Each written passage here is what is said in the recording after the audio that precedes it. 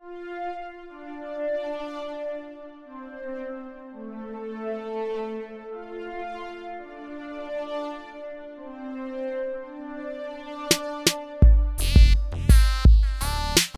everyone, and welcome to another one of what I'm calling the Quarantine Edition episodes of the SWW show. I'm Mike. Today I have with me a special guest. Could you please tell me your name and what is the game that you're working on? Yeah, I'm Johnson Brown, and I'm working on a game called Colony Siege. Nice. So let's start with the very obvious, simple thing. So you are working under. So the studio name you're working under, you have to help me pronounce that. Finifugal Games. So, Finifugal Games. Walk me through, so everyone, because I assume not everyone's probably heard of you. What is Finifugal Games? We're a new studio. This is the first game that we made. Our parent company has been developing software for about 14 years now, but this is the first video game. So we created a new studio for it, and we're coming up to pretty soon releasing the game in early access. Nice. So the game is talking about is Colony Siege. So I feel like Colony Siege is one of those games that it's a genre that once you see it, people kind of fundamentally somewhat understand it. But if maybe you want to give the elevator pitch of it. Yeah, it's like a RTS and tower defense combined in a sci-fi setting. So it's a little bit of a genre blend. We wanted to take the parts we liked about tower defense and the parts we liked about RTS and get the best of both worlds into one game. So immediately you make me sound like an idiot this week because this is actually the second interview I had this week with someone who's working on something in the vein of a tower defense, because my whole thing was I'm really excited for this because tower defense, I always argue, is a genre that died because they're still around, but they're not around in that same volume they were in the early 2010s. So I find it really funny you're the second one in a week. Well, I think part of that is that a lot of people weren't innovating the genre, so that's one thing we tried to correct. So let's maybe start there then. So you've been on the game, I'll assume, for a good chunk of its development, if not the entire thing. Yeah, I did all the artwork.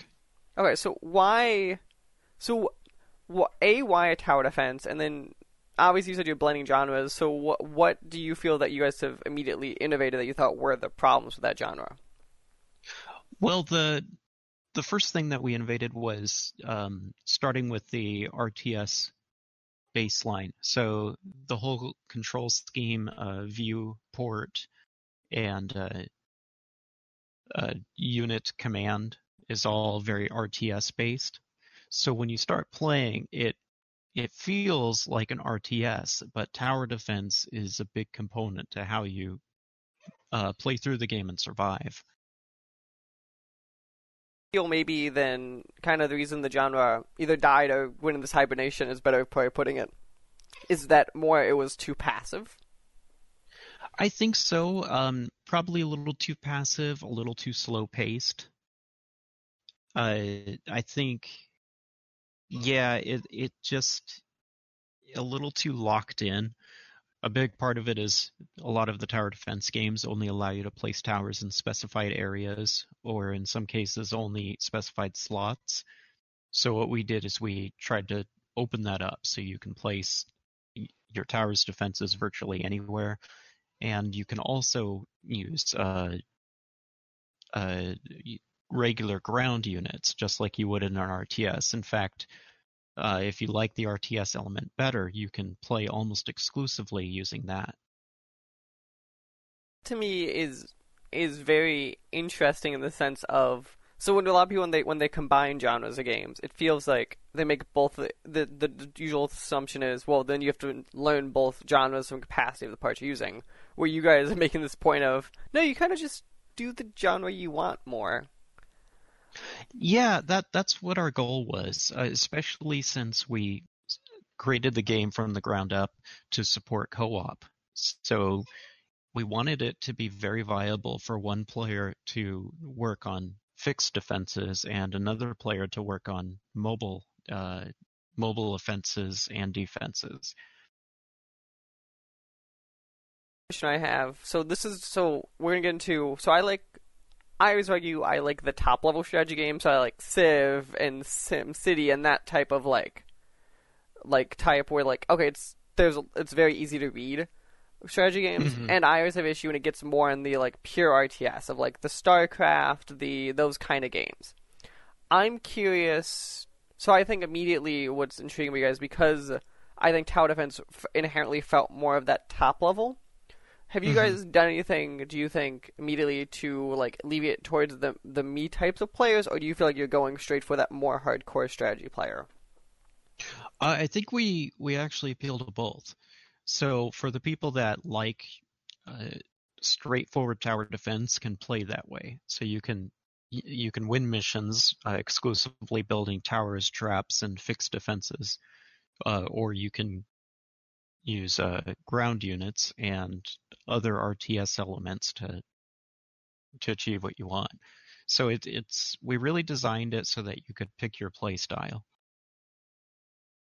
It's very interesting. And I know you're more art, so we'll get to I think there's some very art questions I'm curious about in a second too, but I'm very curious on this for a second of how do you build those levels kind of to support both players?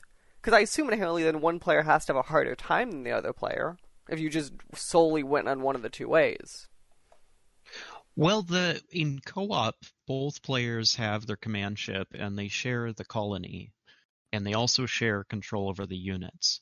But they're colored based on who built them, so you can tell who built what, and if you're nice, you don't mess with the other player's stuff. But it's very much a combined effort.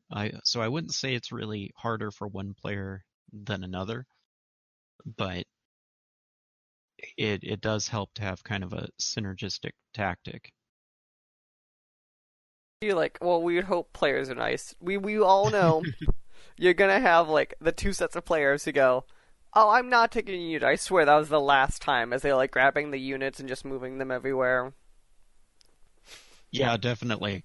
Well, our policy has always been more pro, freedom versus guiding the player where we want them to be. We kind of want players to have the opportunity to make their own mistakes and learn from them. I really don't like it when games try to force you to play a certain way and do exactly what they want you to do.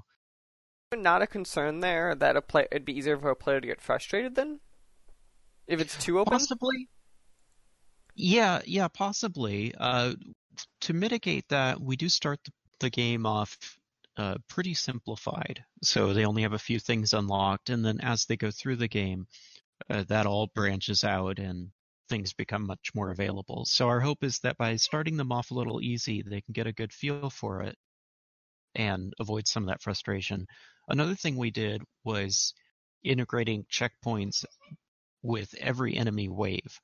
So if you screw up royally, you can uh, just revert to the last wave. You don't have to restart the whole mission like a lot of games make you do. That's something I'd say on the plus side from me, or from a usability point of view, because I think that's always what I felt too in big, we'll say big RTSs of oh, here's a 40-minute mission. Crap, I messed up at 35-minute mark. Or crap, I messed up at the 1-minute mark, and I really it's still the 35-minute mark. It's always the problem, I feel. Yeah, definitely. And especially on tower defense games where you die to the last boss just by a tiny little bit and then you have to start it all over. We wanted to never have that be an issue. I think the fundamental question always in those is, and it's for the player it has to figure out is, when did I make that mistake? Because you don't know you made the mistake immediately. Yeah, definitely. So another thing we do to help mitigate that is we we implemented a complete 100% refund for any units that are destroyed or salvaged. So if you find you made a mistake, you can salvage the building and then get all your resources back and build something else. There's, of course, still the time constraint. So you do have, a limit to the amount of time you can be building before you're attacked. And there's also the consideration that existing units and buildings will gain veterancy. And if you they die or they get salvaged, they lose that veterancy. So there is an incentive to not just salvage everything all the time. But if you make a mistake, you can salvage it without losing resources. And that again, I think that's a very interesting, and I feel we're getting into this point in this genre and a lot of those genres. I feel like that used to be harder to get to the general mainstream, where like the little stuff like that, where that way it's more forgivable to the player, and I think that's going to be really strong for that in the long term. Yeah, that's what our hope was. We wanted to lower the frustration as much as possible without destroying the underlying challenge. So if you make a lot of mistakes early on, um, there are cases where you might have to replay the mission. But if if your strategy is decent, if you've been making fairly good choices, then you should be all right. I think now is kind of what I'm going to jump into. Your specialty, obviously, to talk about is you did the art for the game. What Yeah, what was your inspiration for this general look of the game? Which I think, to me, it feels sci-fi, obviously, but I feel you guys almost have a more, I think of like a neo look or a cyberpunky kind of look, kind of with the lights and stuff. yeah. My main inspiration was a mix between Planetary Annihilation, Supreme Commander, and a little bit of StarCraft.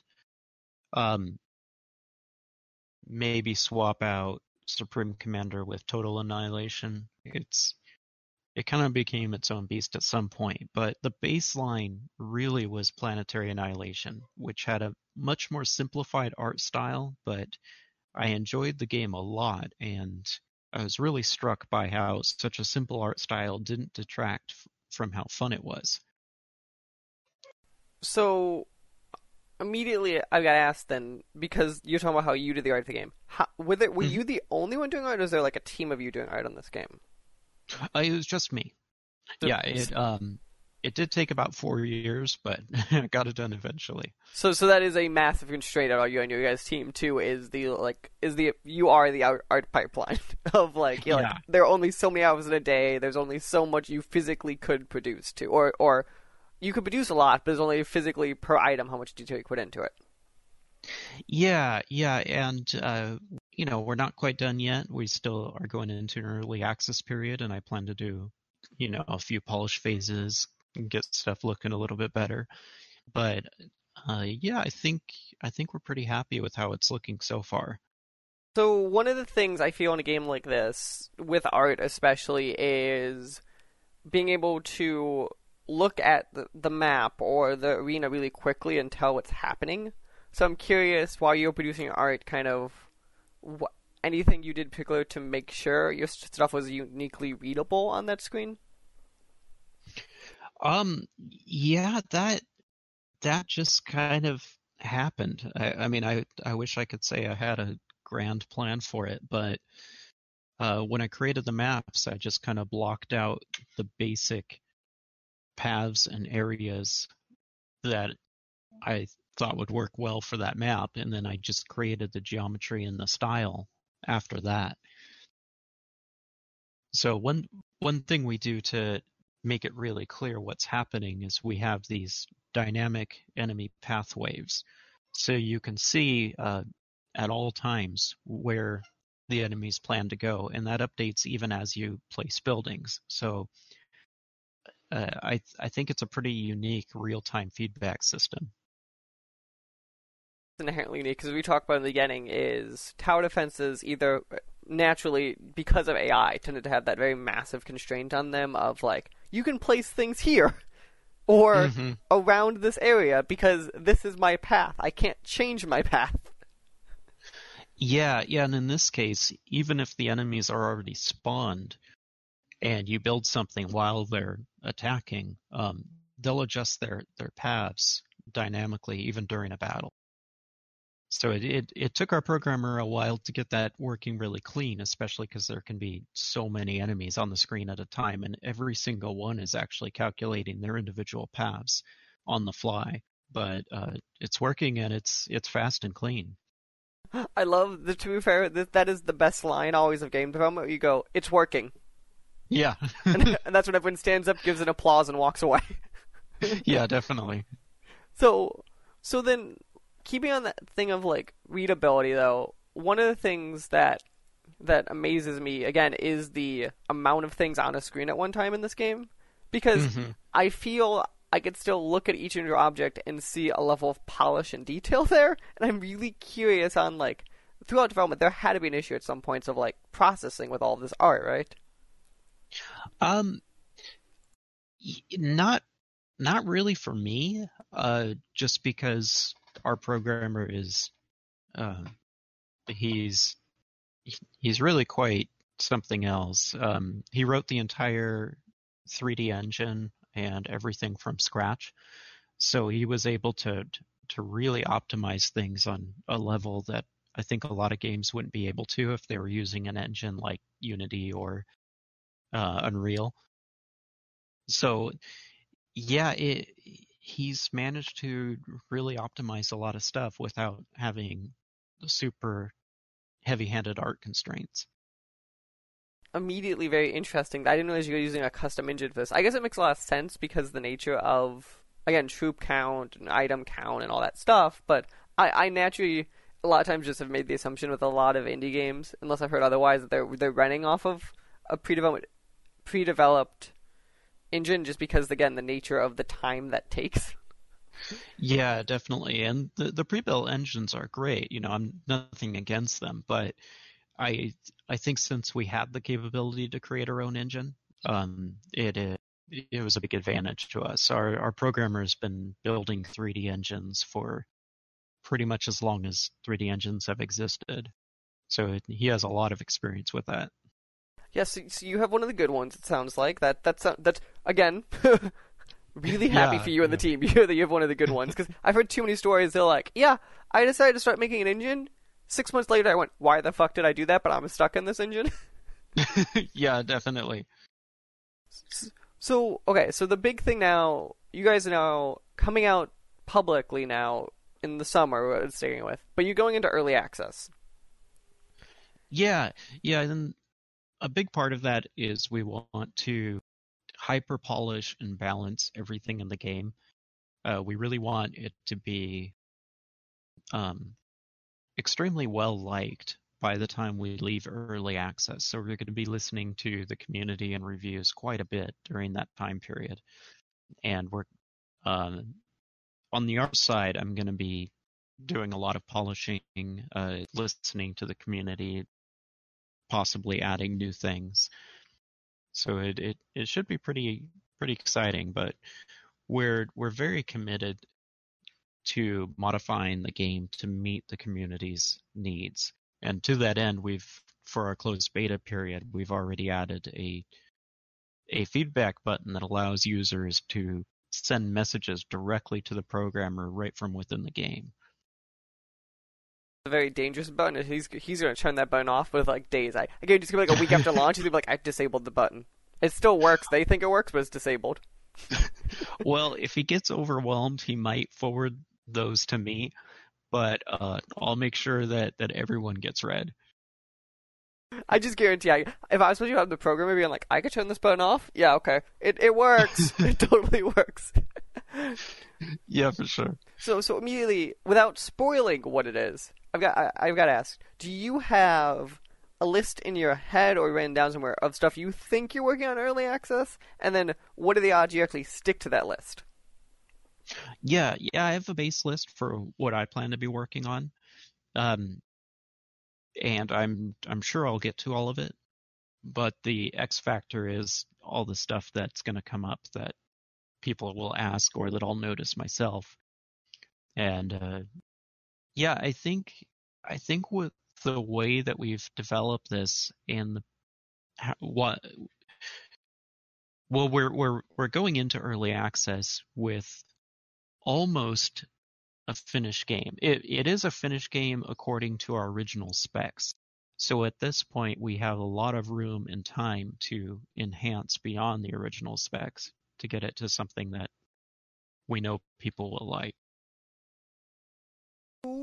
So early access to me is always interesting because it's this thing of every game thinks like to them it means something different. So Hmm. when you guys are going in early access, so do you guys? So it sounds to you guys, it feels much more as a like open beta than it does to like development's a better way to put it. Basically, yeah. So the underlying intent going into it is very much like an open beta for polishing and testing. But I think the difference is that if we see a lot of people requesting something, we're going to make that happen. So where a normal open beta, it's really just for finding bugs and polishing. But in our case, we still are ready and willing to do actual development according to what the community wants. So I'm gonna push you a little bit just on this question. So because I'm really curious, because especially how you're defining this game as physically you described some capacity of a complete product already, and it's a lot more adding what will come up. What Hmm. then based on that standard then how are you guys gonna what are you guys using to kind of define the game as done for a full release? Well, that's going to depend quite a bit on the community. If people are all liking it, if they all see it as a complete product, then we'll finish the polish and balancing phase and then release, and then launch it fully. We're planning on the early access period only being about 4 months, but if there's major issues, if people want more features, then we'll take the time and do that. That's a good answer. So I'm gonna one more hard question that I know you're gonna not answer at all. It says summer 2020. Is that can I have anything more specific, or are you still sticking with the summer date? We're planning on July 1st. July 1st, 2020. So you have Hmm. a little under 3 months to get this sucker ready. Yeah, yeah, and like I said, we're pretty much ready now, but we do want to build up, uh, more wish lists. We want more people to be able to see it when it starts, so that we get more data very early on. That's our that's our main goal. We really want to get a really good feel for how people perceive it and what they want us to add. Perfect. So just to clarify everyone then, the game is Colony Siege. It's colonysiege.com and it's Colony, if I could speak, Siege on Steam. They need to wishlist the game, share it with all your friends. Any of the other stuff they need to do that I don't understand about game development? Oh, well, we do have a Discord if they want to come in and hang out and post suggestions in there. We're always happy to have that. Perfect. Nice. And the Discord is listed straight on your website. It is, yeah. Okay, perfect. So I want to say thank you for joining me during our. I'm calling it our fun quarantine. It's really not fun, but it's like the optimistic way of saying fun. Um, got us all to do something for a bit. So yeah, thanks for joining me for this. Best of luck on completing the game then with your final 3 month stretch before early access. Definitely. Thanks for having me on. Perfect. Hello, everyone, and welcome to another one of my fun, as I call them, the Corona interviews, because we're all in our fun isolation, quarantine, whatever you call it. I'm a fun interview episode today. I am Mike. This here I have with me as a special guest is not named AJ. I know, like usual, we're all really excited. So can you tell me what your name is and what game you are currently working on? Hey everyone, I'm Clem, and I'm working on Mad Experiments Escape Room. Whew. So first initial thing, Clem, I've got to ask. So obviously, based on your accent, I'm going to say you're not from America. And I'm not. I'm French, and I'm living right now in Montreal, in Canada. So when you say you're French, are you actually from France then? Yeah. I'm from a city near Bordeaux. So yeah. Real French You in real French to from the like countryside. to the French part of Canada. So yeah, you couldn't get much more French. So if you moved to America, you'd move to New Orleans, is what that means. I understand. Yeah, that would be quite the same. I'm just really, it's the most French area probably in America. So like I was like, where's our French equivalency? Yeah. So yeah, so you're here talking about Mad Experiments Escape Room, which let's start with what would you call as like the elevator pitch of this game?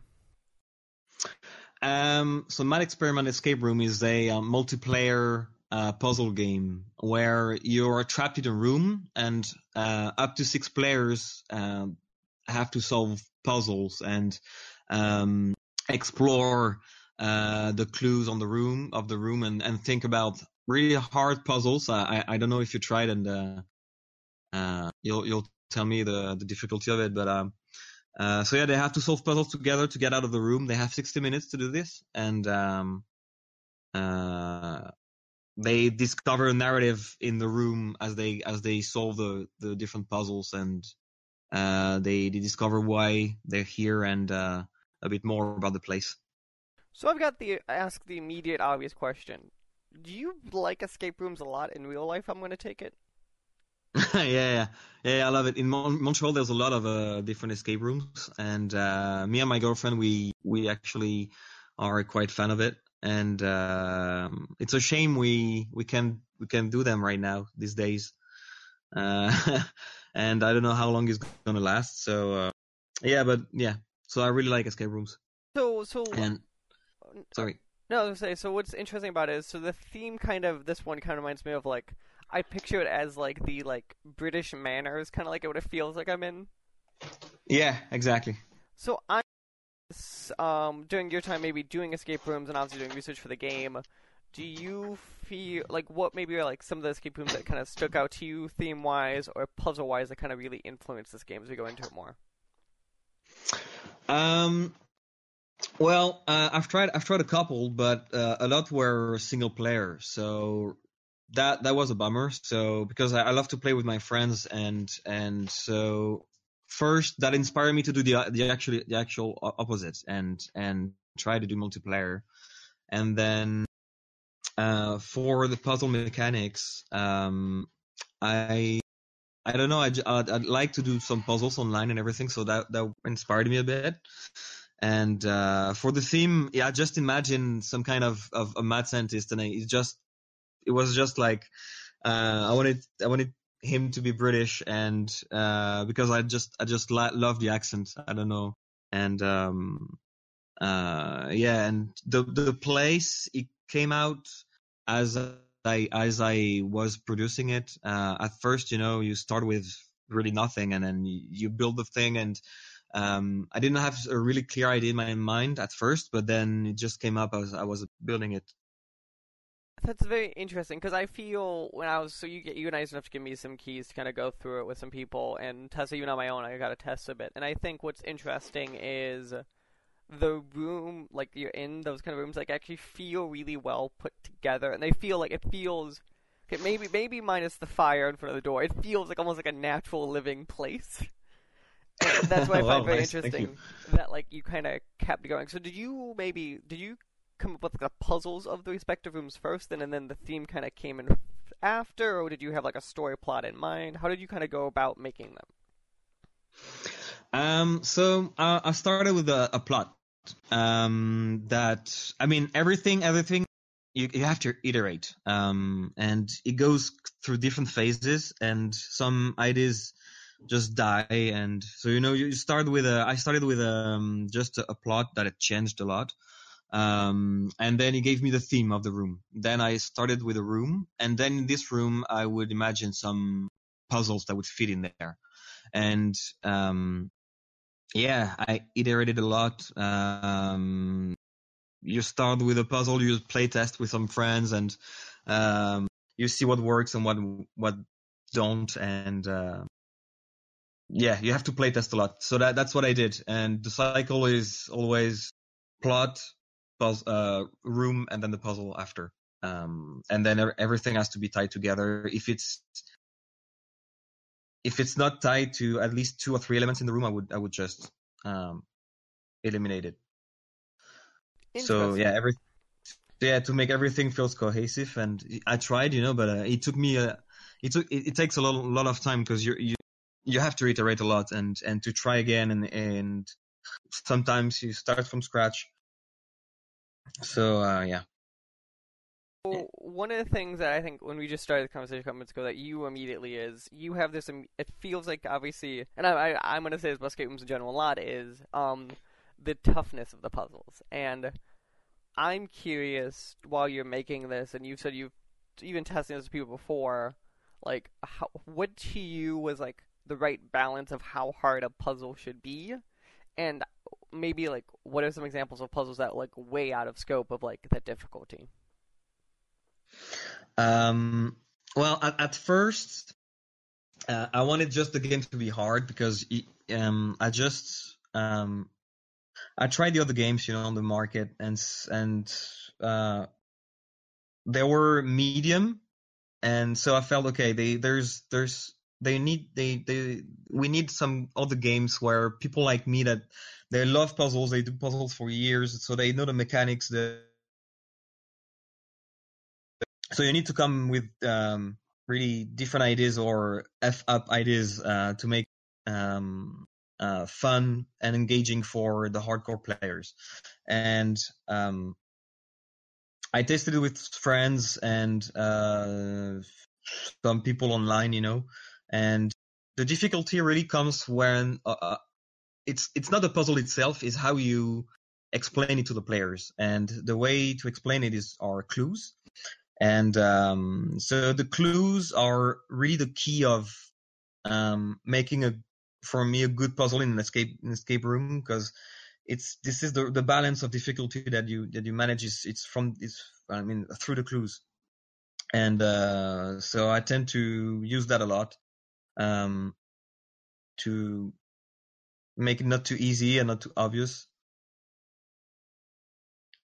So, on that note, then, so what to you was like see some of your puzzles have multiple steps to them of like kind of because you might see like a puzzle in its fifth step and you have to kind of work your way back.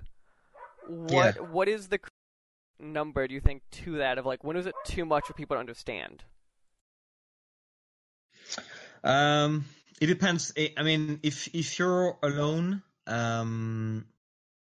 it could be really hard because you have a lot of thinking to do, and um, the order is not explicit either. You don't really know what you have to do first. There's few clues here and there, visual clues, but if you're alone, you could be lost at the beginning and everything. So if you're in group, it's not that hard. It's I mean, depending on the clues and yeah, for me, it's not that hard. Group in the group session.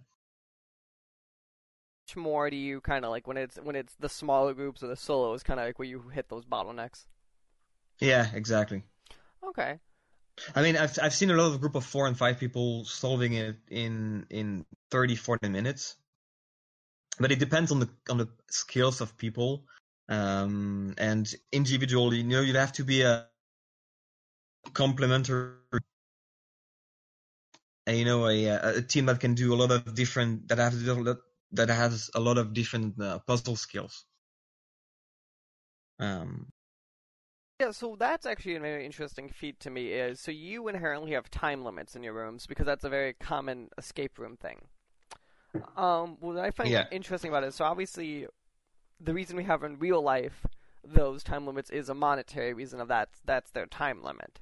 What to you then do you feel then you adding the time limit was like just a goal just to add pressure to the players or kind of what was your thought process of keeping that time limit mechanic in it?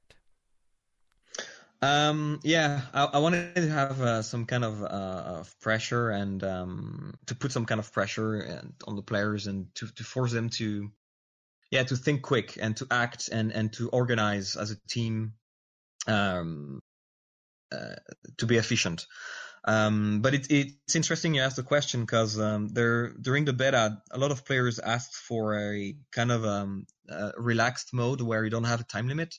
So that's something I'm gonna implement right after release. That is actually in 2 weeks, on the 16th. But yeah, so the time limit. I'm gonna propose a different mode for to remove it. If you want to do the room casually, take your time, no pressure. For the more kind of competitive players, or the people that just want to have the same feeling, you have in a real escape room. Then there will be the more standard mode with time limit. Interesting. So, do you feel then? This is probably more of a metaphor of escape rooms in your game, say, but do you feel an escape room is really only an escape room? Is it partially because of that time limit? Is kind of what makes it escape room fundamentally? Well, the setting too. The setting being trapped, that is the most prominent feature for me. I've always found it interesting because obviously what is it for you? It's just because it's the idea of an escape room. Obviously, is the escape room. Like that's kind of why it's called that. Yeah, But exactly. but because in real life there is the monetary constraints, and you have to get so many people through these things. We've added other mechanics and features into them that are there more for those logistical reasons. And I'm always curious when we put these in these digital formats, we don't have to have those reasons, that we still determine them as an important piece of the experience. Yeah. So that's just always what's intrigued me about it. I guess to me, I do agree that it is the puzzles on a fundamental level. That actually gets me to an interesting question. So obviously in escape rooms in real life, we're tied to real life features of what we can and cannot do. Yeah. What is like going through as you've built this? What are your favorite things that you've done in the escape room with spoiling with what you feel like spoiling? That you're like, this is something I couldn't have done in real life, and that's why it's really cool to put in this kind of escape room. Well, yeah. So I won't spoil it, but there's a part that it was especially built for that. It's funny you asked the question, because it's something that I really thought about, a puzzle that you couldn't do in real life, and that should be only video game possible. And then so there's by solving a puzzle, you discover a device that, if when you use it, you transfer your spirit to another thing. I won't spoil anything else. And that's fundamentally the very interesting way to tease it. I'll give you that. And yes, I'd hope in real life we couldn't actually do that. So that's a good example of something in those. Not lines. yet. Yeah. Not yet. So yeah. Nice. Okay, so I'm curious more. Maybe let's pull back in this game a second. So you are fundamentally an indie developer, and because building this game, having to build the community naturally, all of that fun pieces of it. What has been the struggles of getting noticed, or any of that, like the stuff of like game development that is that we think of as secondary game development, but it is like the social media, the getting noticed, the getting on these lists, that has been either really challenging or surprisingly rewarding, kind of going through this process? So the question is, what are the most efficient ways of promoting myself? Maybe more like going through your experience. Like, what have you found like really challenging, and like also like what have you found like really rewarding, kind of going through that? Yeah. Well, it's a fight of every day. It's you always have to find ways of trying to get a few seconds of attention from people around online. There's so many content every week, every day, released, on Steam or on or consoles. So I try to be consistent. It's really hard these days. But I try to post, on Twitter, Reddit, my progress, do some videos. I should be more involved in this. I know, but it's really tough to find the time, between game dev and marketing. So yeah, it's tough. You have to find ways to like hack your way into the system and into people's eyes, just to get some eyeballs on your product, and try to make them follow you, and then wishlist the game on Steam. That's very, very important for search algorithm. So yeah, you have to chase those wish lists and eyeballs. That's it. And on in every way possible, free way if you could. One of the other things I've noticed, and I've noticed a trend with games that can get away with it, we'll call it, is the idea of obviously you're building a natural community in like a Discord, and then on top of that, you're giving away either or in some capacity like either free keys or stuff like that to help with like beta testing and stuff like that in the game. Have you found that being a really efficient way of getting the game out there, at least in front of people's eyes, and all of the testing and stuff naturally? Then. Yeah. It was really helpful to get the game out and build something around it. And I mean, there's a lot of people on my Discord, but a lot of most of the activity on it is made by maybe 30 to 50 people that are really involved into the project. And in there, I've just found the core of my players, and the people that I should ask for ideas and feedback, and they're not just there to beta test and find the bugs. They need to inspire the new puzzles and mechanics. So yeah, it had a double effect, like getting the game out there, and plus building a core community around the game. And so you said, I believe you said early in this talk, did you say, so originally what I was saying was the game was April. So did you say the date was now April 16th, was that? Yeah.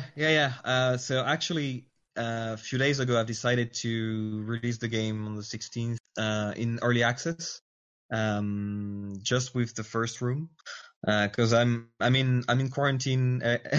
Everyone is, and I find it funny just to you're stuck at home, but I'm gonna release an escape room. So I find it like I should pull back the release date a bit. And anyway, I will be late for the second room because I don't have the time I should have if I wasn't in quarantine, because I have a toddler at home and I have to take care of. So I decided to just release on the 16th, early access, the first room there, and then the second room and the third room for free, of course, ASAP. So I guess the second room will be end of May, early June, and the second room is it's linked to the first room, and there's a narrative going on, and it's not a total different room. It's the narrative continues, the story continues, and yeah. So release on the 16th. Correct. So you said early access on the 16th. So I'm going to be genuinely curious of when that comes out, of how different it is going from your tighter niche Discord testers to the general public. 'Cause that's always the fun part of early access. You're like, this worked. Oh crap. Exactly. I think I've patched the game 40 times since I've started the early December, so it should be pretty solid, but we'll see. I mean, bug-wise, it should be okay, but sales-wise, we'll see. Fingers crossed. Fingers crossed. Well, Clem, thank you for sitting down with me to talk about escape rooms and your game. So you said April 16th, Mad Experiments Escape Room. What is your website or any of the other spots people should be able to find you? Playtogether-studio.com, or you just check out on Steam Mad Experiment Escape Room, or just type escape room. I think I'm in one of the first results. So our goal is to get you the first result. I understand. Yeah. And wishlist the game is really important. Wishlist. That is the number one rule for of anyone who wants to put up any indie game ever that's not out yet. Wishlist and get as many people humanly possible to wishlist that game. Steam's algorithm is messed up as hell, and if you wishlist the game, it just mystically appears higher. No one's quite sure what the numbers are either, because it's not like, oh, it's a wishlist 10 times, now goes up a spot. No, it's like, oh, I got wishlist 100 times today, now I'm up to 50 spots, but tomorrow I'm down 20. Well, yeah, we never know. It's very obscure. Yeah, but they're good. They're good in making it obscure. I mean, you have to make it weird and not um, understandable, because otherwise it could be hacked, and so it's good. Good chance for everyone. Well, I'd still argue more transparent is good, but you're right. Anyway, thanks again for talking to me today, and enjoy the rest of your night in cold, cold Canada. Thanks a lot for having me, Mike. Hello, everyone, and welcome to another interview episode of the SWW show. I'm Mike, and we're back with what I'm calling another quarantine edition episode, because all of us are in some capacity locked in basements, attics, or houses, just not on the streets, and stay home, I believe are the rules we're being told. Anyway, can you please tell me your name and the game you are currently working on? Yeah, my name is Josh Pierce, and I'm working on a game called Res Please. Res, please. So immediately, I've got to ask the obvious question. How many times have people been like, is this a sequel to Res? I don't even know what Res is, honestly. I think I've heard that a couple times, though, but I'm not that familiar with that game. Is that the one that's like a top-down shooter kind of game? If I thought Res was Res was the rhythm game, right? Oh, okay, yeah, like Res I'm Infinite, not familiar with that. Because Res is what I'm thinking of. It's like a rhythm game, and the Res Infinite was the one that E3 one year, when the one guy had the giant suit in VR. Old Dreamcast game. Yeah. Okay, yeah, totally. No, actually, I haven't heard much of that. I think people have said things about games with the word res in it before, but I think a lot of people associate it with like World of Warcraft as like their like main jumping off point, because like they were always asking for reses from the priest or whatever in there. That was kind of where it came from. But it's interesting to see what people associate with it. And some people just have no idea. They're like res ples, and I'm like, an attempt was made, Nice. So, how about this? Can you tell me? Yeah. So, Res plays game you're working on. Your Long Neck Games. What is Long Neck Games? Yeah. So, Long Neck Games is a childhood dream of my brother and I. So that's the company basically. Is me and my brother. We basically were working on this kind of prototype for the last 4 years in our spare time, and then last year we actually quit our day jobs to work on the game full time. It's kind of a weird story. I mean, it's a little dark, but it's got a sweet part to it. Basically, the only reason we were able to actually work on the game full time is our mom was like our biggest fan. She really, really believed in us and just wanted us to have everything she could. But she was diagnosed with brain cancer, and so when she passed away last year, she really wanted us to take the time to just sit down and finish the game. So part of her gift was in allowing us to do that. And so this whole project, the whole concept of Long Neck Games has basically been in her honor, and just trying to like live up to that expectation from her of following our dream. So that's basically how we came to be what we are.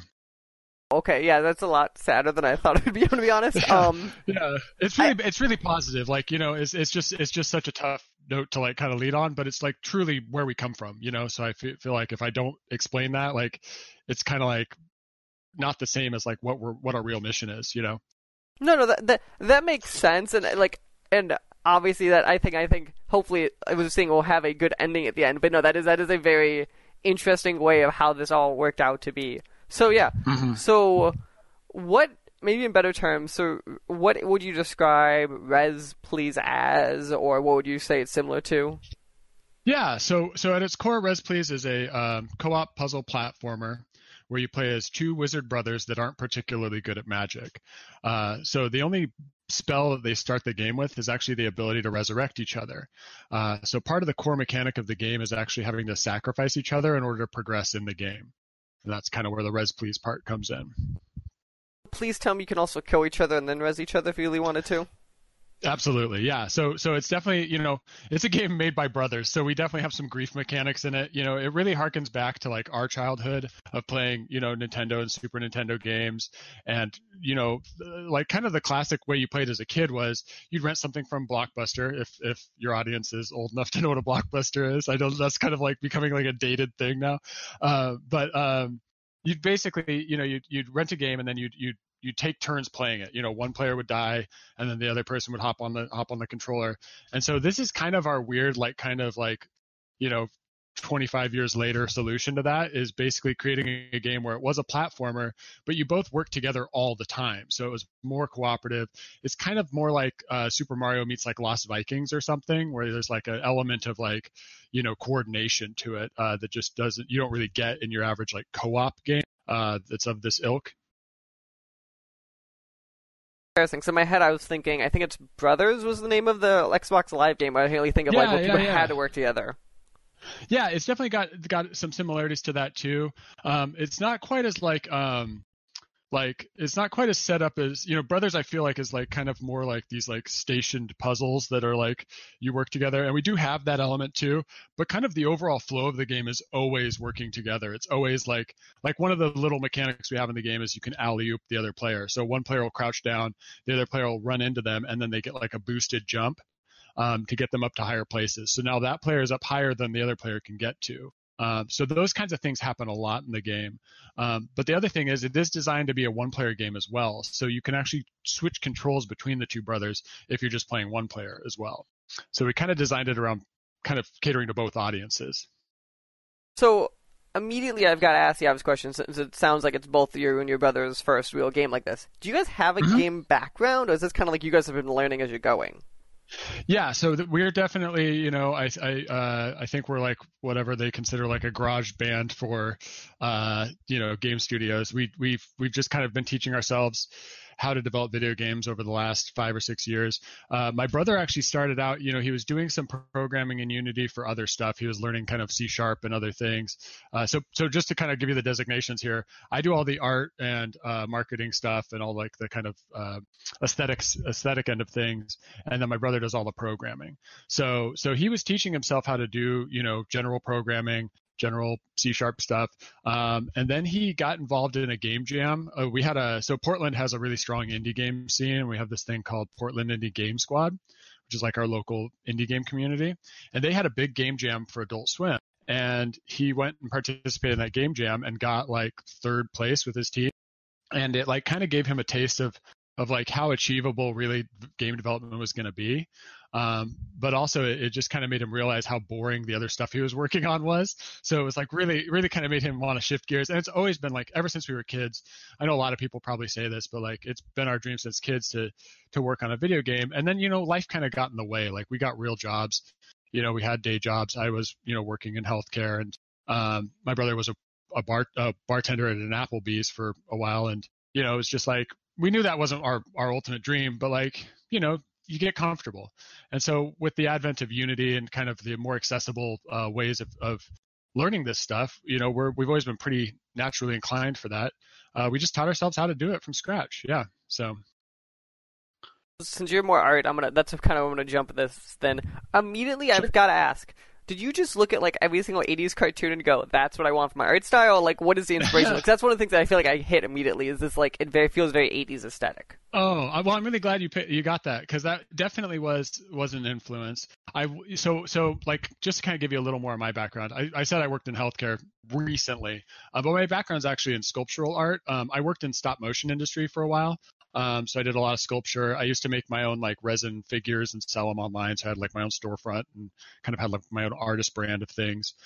So like I've had a lot of experience in producing different stuff, but I've always kind of had like these kind of running influences. I'm a huge Dungeons and Dragons nerd. So like the 80s Dungeons and Dragons like influence and like late 70s, D&D influence is definitely there in our game. It's very like classic fantasy. I've got gelatinous cubes and beholders and things like that kind of snuck in there as one wants to do. But yeah, I've always like really liked that aesthetic of like kind of just like the general like 80s-ness of stuff where it's not trying to take itself too seriously. Even our soundtrack is like very influenced by like 80s horror movies. That was like one of my big art directions on that was like working with our composer in the UK and basically, just giving him a lot of samples of like John Carpenter and like, different like cheesy horror movie soundtracks. Cause I feel like there's just something so like genuinely campy and also like just stylish to the 80s aesthetic for things that I really wanted to get into our game. Okay, yeah, but like for the record, immediately you look and go, okay, you guys have some influence. Because it's just, I feel like what I think hits it immediately to me is not even like it immediately has the vibe of like if I describe like what people in the 80s wanted for a video game to look like, I feel like this is what it hits. It obviously doesn't look like it because it's not grainy, it's not this, but it's very much the like, no, this you got the feeling right versus the actuality of the 80s, right? Oh yeah. So yeah, in terms of like the pixel art and stuff, yeah, we definitely tried to go for like something that felt like a classic video game, but had some kind of updated, elements to it. Really trying to like thread that needle, which was kind of a conscious decision and kind of unconscious. Part of the issue was I'm not really keen on doing something super low res. I just find myself wanting to pack in like more and more little details. I kind of wish I had been a little more low res because it would have been a little easier, I think. I wouldn't have to do quite so many pixels on everything. But we definitely tried to like kind of get something that had that kind of classic feel to it for sure. Immediately, just because there's such a variation of art look in your game, I'll immediately make you pick your baby. What is either I'll give you broad enough so you have a little bit easier picking this time. What was either your favorite to work on or your favorite look of like the levels that you've kind of come out and shown people so far? So my favorite level to work on, I think, is the inner space level. So basically, kind of the third chapter of the story, the boys get swallowed by a dragon, which is like a little bit of a spoiler, but not really, because it's fun. It's not that heavy of a narrative. But basically they get swallowed by a giant dragon. And one of my like favorite like movie tropes is the inner space thing. Magic School Bus episode where they get shrunk down real small and they go inside the kid's body to see why he's sick and all that stuff, right? That's just like such a classic trope to me, and I've always like really, really loved it. And I kind of knew that I like wanted to play with that a little bit and do our own little version of that.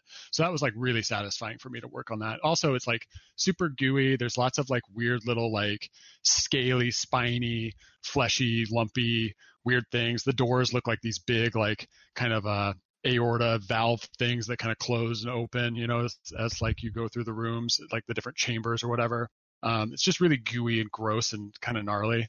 But I don't know, it was really fun to work on. And like just making like that whole trope be a thing in our game was really, really satisfying. So I've got to ask the obvious dumb question, because dragons aren't real. So what do you use for inspiration in like that kind of thing of like, is there like 80s cartoons that show similar things, or do you just kind of be like, okay, let's take the human stuff and make it look scaly? Yeah, so part of the way I kind of problem solved it is I looked at kind of other references for it and tried to come up with a scale that I thought was going to make sense for what I wanted to do. So, when you're talking about like internal organs and stuff and being the size of a blood cell, if you're the size of a blood cell, you're pretty much going to only be inside of veins, right? Like that's how it's going to work as a cell, or you're going to be at that scale. So I kind of didn't really hang on to much of that, like actual anatomic proportioning of it. But I did basically take, some references from different kinds of tissues. So I looked at fat tissue. I looked at, tumors and things like that. Part of the thing about this dragon is he's also been kind of like inhabited by a parasite. So there's like little parasitic elements that kind of show up, these little tumors and lumps and spines and things that are like not natural to probably what the dragon's like normal internals look like. But those are added on top. So that kind of gave me an extra layer to work with and trying to tell a little bit of a story through the environment for how this worked. But a lot of it was just kind of taking textures and things and then trying to tile them out, make them kind of tile nicely and play with each other and kind of come up with these forms that were just like these undulating, more of the feeling of it than anything else to kind of set the stage. And then I put scales on the inside because I was like, I wanted something to help break up the fleshiness of everything, so it wasn't just constantly like this grayish pinkish color, and give it a little contrast, but also kind of remind you that you're inside a dragon and not just inside of like, a giant sumo wrestler or something, So I did not expect you to say that you looked up actual human tissue as comparison. That's the perspective. Like I expect you to be like, well, I just genuinely nope. You full blown did your research, and I gotta give you props on that one. Yeah, I mean, I would say it's far from anatomically correct, but I think it's good to as an artist, it's good to look up references for things all the time. Like I know that like for me growing up, it was always, I kind of had this like golden ring in my head of, oh, well, I have to come up with everything off the top of my head. If I'm not if I'm not creating something from scratch, I'm not creating, But I think really like references are really, really important. And it's one of the things I learned when I worked in stop motion was it's just you need something to give you a jumping off point for your ideas. And also it just helps inform better decisions that you're going to make in your designs. If you're just always trying to come up with it from scratch, you just don't have that clear of a mental picture of most things to do like a really bang out of the park home run job on your first try, second try, third try, that you could get when you just looked at something for reference, Interesting. So jumping back, because we talked about how, so immediately you said the reason it's called Res Please fundamentally is because you start with the power of Res. Mm-hmm. I'm curious, and obviously based on what you've announced, talk about too, what are some of your other like favorite powers in the game kind of to play with? Yeah, so as you progress through the game, you will unlock new spells. But the like real caveat and kind of the overall story of this game is you're underdogs. You're never going to be superheroes. So it's always kind of a battle against your inability to get things done. That's just like part of the game.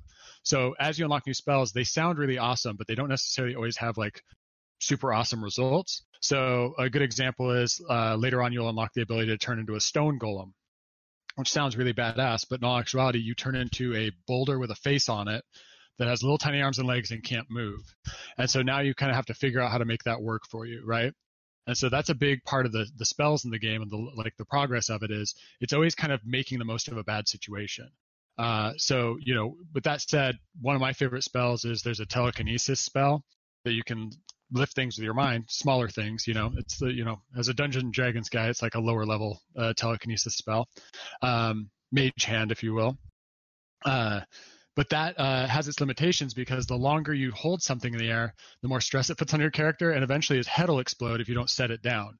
So you only have a limited window of time to move things around. And then the reason that's my favorite thing is I really enjoy doing the death animations in the game, and that death animation is directly influenced by the scene in Scanners. Have you ever seen that movie, Scanners? I think I have, no. It's a classic horror movie, once again, 80s. So in Scanners, there's a scene where this guy telepathically blows up another guy's head, and there's this amazing shot. It's like famously used as a meme and GIF and all that stuff all over the internet. But basically, this like rubber head explodes, and the thing that makes it so satisfying is when they were actually doing the special effects for it, they were trying to do all these like squibs and little air pumps and stuff to like blow the head up. And finally, the guy that was doing the special effects just went out into his truck, got his shotgun, and propped underneath the head and shot it with a shotgun. And that's the shot that they used for the movie. It's like this ridiculous explodey head effect, and they do it in slow motion. And it's really, really satisfying. And so basically, I like frame by frame kind of like replicated that for our character, and that was really, really fun. Which I know is really gross and really dorky, but it's like totally the type of stuff we did with the game. Which record? That's probably something like that's what makes it really fun. Which is, for record, you're way nicer than I would have been, because I would have totally done the power where it's not my head explodes, it's my partner's head that explodes, and that would have been the funnier part. Sure, yeah. And there's definitely that stuff in the game too. The players can interact. There is collision between them. You have an attack ability, and you can totally knock each other out and knock each other into spikes and stuff like that. We've definitely, we've demoed this game for a few years now, from like the initial prototype and stuff. And we've seen a lot of like, especially brothers love to come up to the game, sit down, and they don't get the game done. Like they just sit there for 15 minutes and smack each other with sticks. And for some reason, they're like, couldn't be happier with it. And I'm like, you guys don't even know what the game's about, but I guess if you had a good time, more power to you. But yeah, so that's definitely part of it, is the grief factor. So one of the other things which I think is impressive about you guys is, for, as you put it, I will call it a garage band of indie studio. You guys have a publisher for your game. We do, yeah. So we just secured a publisher last November, yeah. Who I don't know if I've heard of them, is Graffiti Games. Yeah. So I'm curious, kind of like, what you can talk about and willing to kind of like how that relationship came to be. Was it just you guys kept going to shows and ran into them, or? They actually reached out to us. So I think they'd seen us at PAX East last year, something along those lines. Yeah, it had been PAX East. And then, we kind of talked for a bit. Gosh, was it November? It had to have been before November. Anyways, I'm getting my timelines all mixed up, but so they'd contacted us. We'd kind of talked a little bit. We'd known that they'd worked with a couple of our developer friends in the industry, and we were familiar with kind of their portfolio. They're a smaller publisher, very much indie focused, but they definitely, we were basically at this point where, without being too like, here's how the sausage is made. We were at this point where we were kind of hitting our limit with our runway. The gift that our mom had given us was helpful, but it wasn't necessarily like an exorbitant amount to just work on the game forever. So we knew that we were going to be up against a wall with marketing support. We knew that we wanted to do porting for the game, and we knew we needed some support with that. And so that's where Graffiti came in, was to kind of help us with those like final chunks of those things, so we weren't just completely stretched to our bare minimum when we got to the finish line. And then the other thing is, so you guys are doing the other indie game thing, which I always find intriguing. You're launching, if I'm correct, I don't know if it's day to date, but you're at least launching knownly on 3 different platforms, substantially speaking. Yeah. So and it will be all same day release. So yeah, we're launching on Xbox and Switch. We've outsourced our Xbox porting to another developer that's helping us with that. But we're working on Switch and our PC, Steam, XYZ Windows versions simultaneously. Which is funny, because in my head, especially it sounds like you're using Unity, I would think Xbox would be the easy one you could do, and house it, I'd be outputting the Switch one, not the other way around. Yeah, which maybe in hindsight might have been the way to do it. I think we just wanted to try to do the Switch one, which may or may not be like the biggest challenge of this whole project, was actually biting off that chunk of Switch stuff. But it's kind of nice because it gives us the experience with it. And we knew we wanted to work on Switch, we were just so excited about the opportunity to work on a game, as kids that grew up on Nintendo games, like to make a game and release it on Nintendo and be the like force, having our hands in all of that was like a really big point of pride and worth the effort for us. So yeah, I'm guessing, I know our Xbox porting developer had his own issues kind of going through it, but I kind of think that maybe the Xbox One would have been a little easier, but hopefully it'll all be worth it. So it's definitely been a lot of work, though. And to clarify, if he's listening, I don't mean easy, I mean easier. There's a fundamental difference between the two. Yeah, no, his name's Anthony, and he's worth every penny, and he's a great guy. And if he's listening, nothing but good things to say about him. But I definitely, watching my brother go through the headaches of the Switch part, I really hope that Anthony didn't have to deal with as much hurdles as Nate had to deal with. Perfect. So I'm going to ask now the obvious fun questions. We get to the tail end of this that had to be asked. Do you have a release date for the sucker, or do you have a timeline in mind? Is it still sometime this year?